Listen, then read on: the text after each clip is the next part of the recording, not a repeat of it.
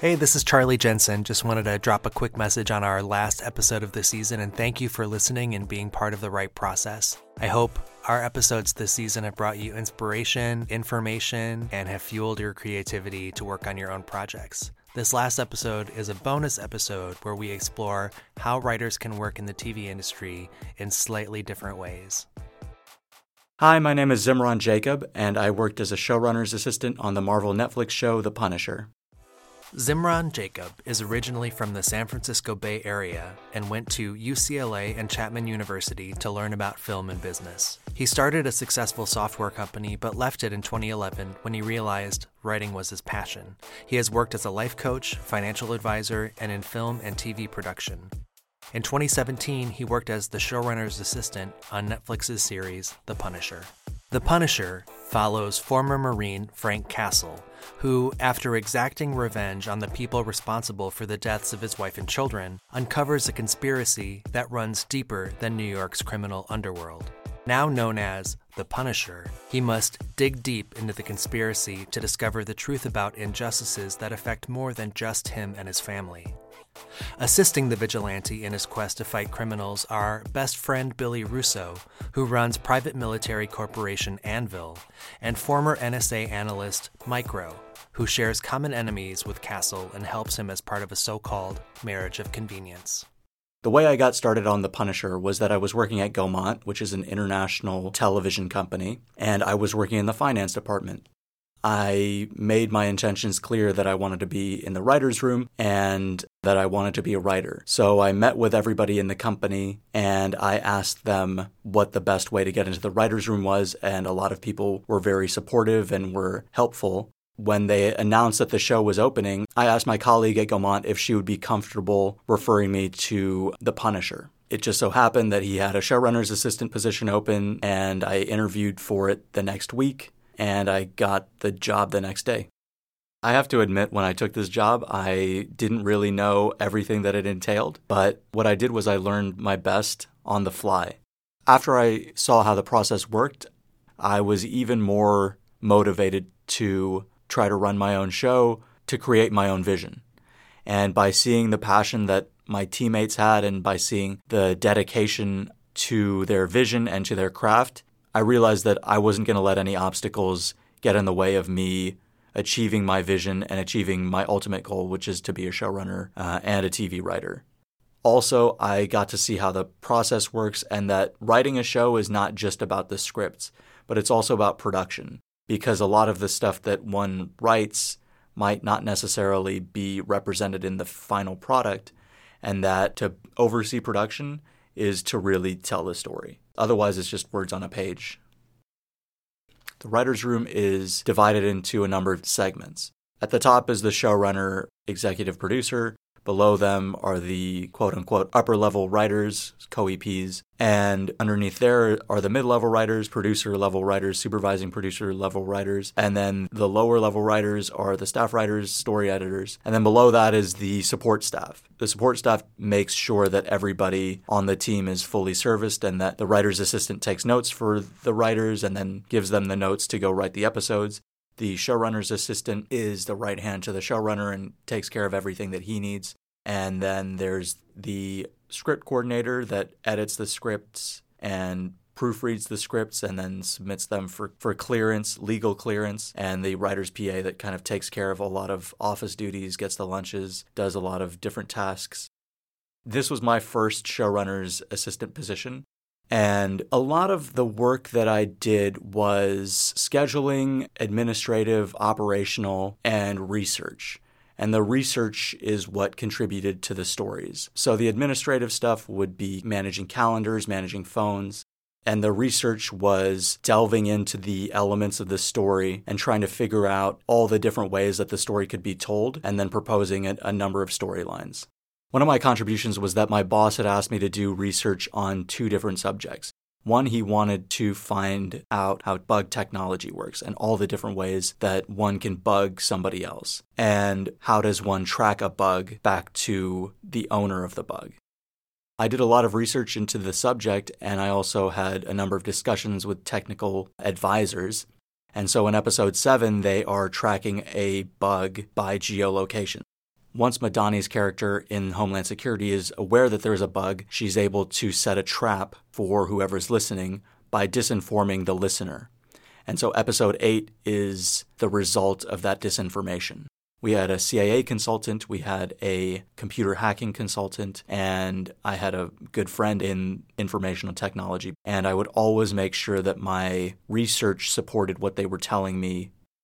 The major challenges when doing this technical research is specialization. For example, I didn't know very much about computer technology when the task was given to me, but the upside was that I was able to contribute creatively to a project that I might not have otherwise contributed to.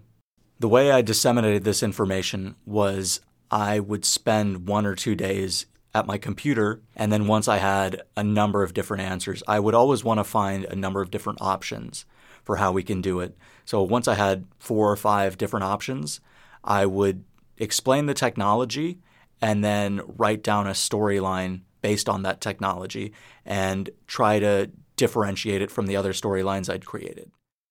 Once I had that full document of the explanation of technology and the storylines, I would usually take it to a few of the lower level writers or mid-level writers and try to get their input on that document before I disseminated it to everybody. And then everybody would have their input on which idea was best and which storyline we should choose from that list. Sometimes the writers would come to me for clarification on the research that I had done. At those moments, I would definitely have more input on whatever research I had done previously. And other times in the writer's room, people would know that I had done the research, so if they needed something technical or if they needed any help with anything that had come up, they would usually ask me. Other contributions I made were to the style of the show. So, for example, The Punisher is a very weapons-heavy show, and a lot of the research that I did affected the choice of guns that we would use.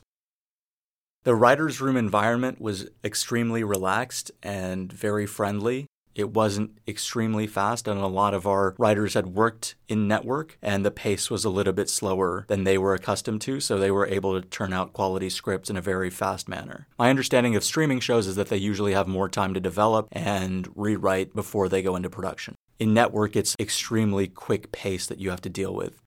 My boss wanted to create an environment in which people felt comfortable saying whatever they wanted to, and that nobody felt like their idea wasn't important. The way that he did that was he would tell a lot of jokes. Everybody felt kind of like a family. We would hang out after hours and play chess and play darts and do a lot of stuff that brought us together as a group of individuals. The Punisher is one of the more complex characters that I've ever had the pleasure of working on. First time I was exposed to the Punisher was in Daredevil Season 2, Episode 1, where he shoots up a hospital of people. That act was so graphic and so violent that I was immediately interested in the character.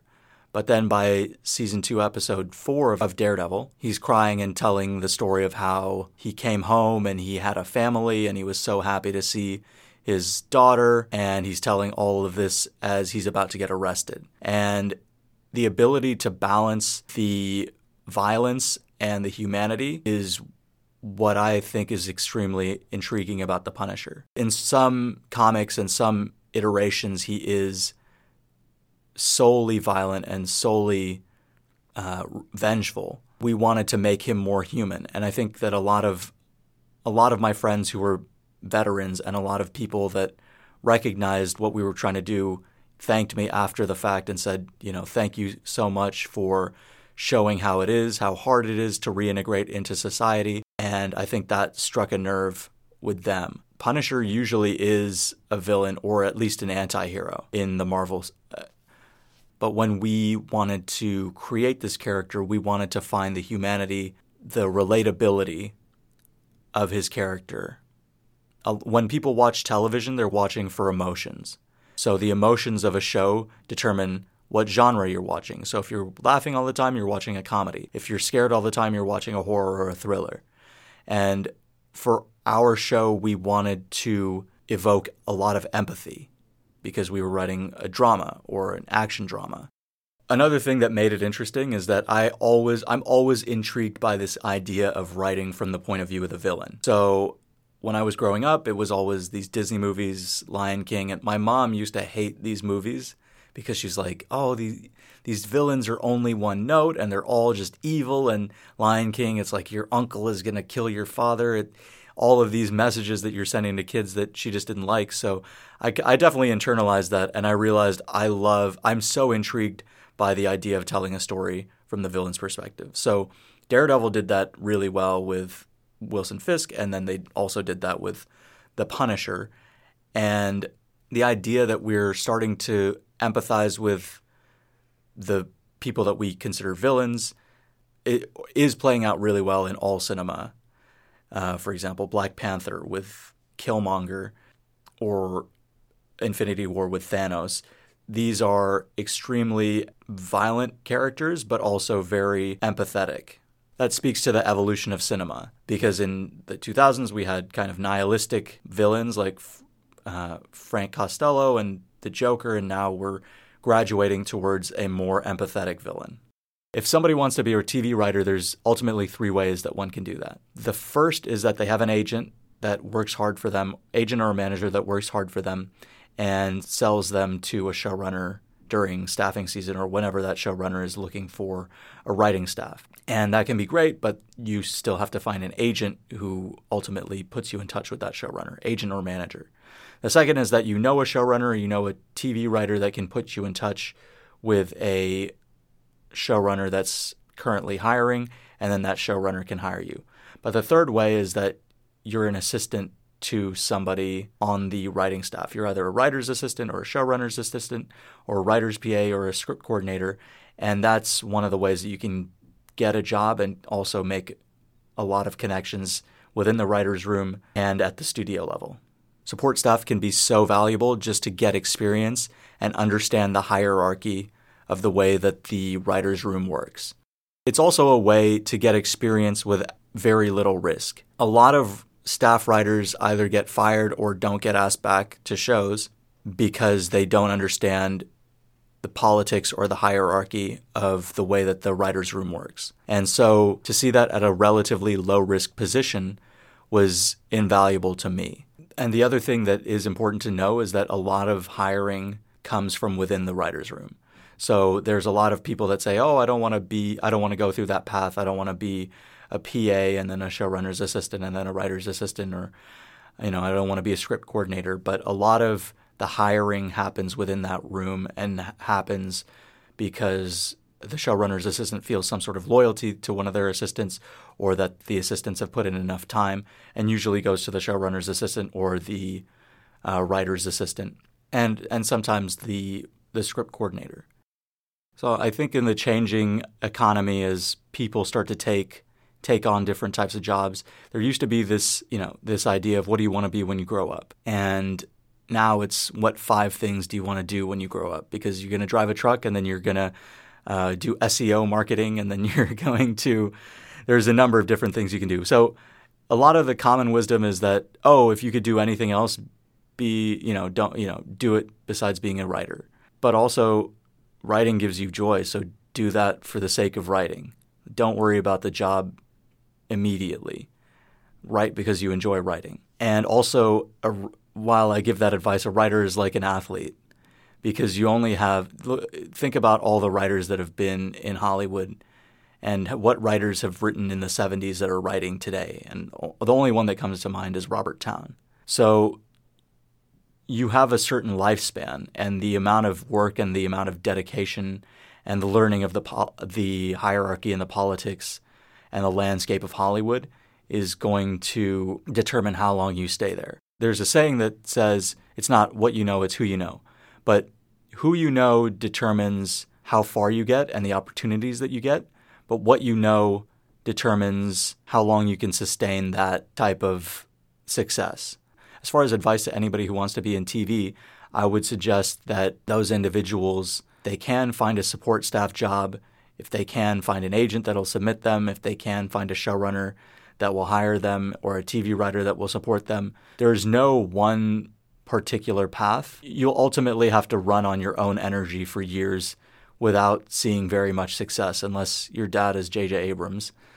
And ultimately, like, as you know, as hokey and as cheesy as it sounds, don't give up, and never give up. The only way that you can fail anything is if you quit. If you keep going with something, then you're inevitably guaranteed to succeed. And also know why you're doing what you're doing. If you want to make a lot of money, there's a number of industries that you can make a lot of money in. But if you have a vision and you have a story to tell and you have a voice, a unique voice, and I know a lot of people say that a voice meaning something to say, something that hasn't been said already, or something that needs to be said in a new way. Knowing why you do what you do will keep you going in those hard times. And I think that for myself as a writer, the way that I try to keep myself motivated and my idea is that there's a lot of stories from the third world and a lot of stories about the way that people outside of America live that I still want to tell, and a lot of stories about immigrants that I want to tell that haven't been told yet. I think inclusion and diversity are probably my underlying motivating factors. But for a young writer, they just have to find what that is for themselves and find something that's unique for themselves, and then run with it, and hopefully somebody gives you a career off of it. The Write Process is hosted and curated by me, Charlie Jensen, and recorded at the UCLA Extension Studios. This season was produced by Jamie Moss. Audio support was provided by Andrei Nikolaev. The Writers Program offers courses, certificates, and services that help writers achieve their writing goals one page at a time. For more information, visit writers.uclaextension.edu.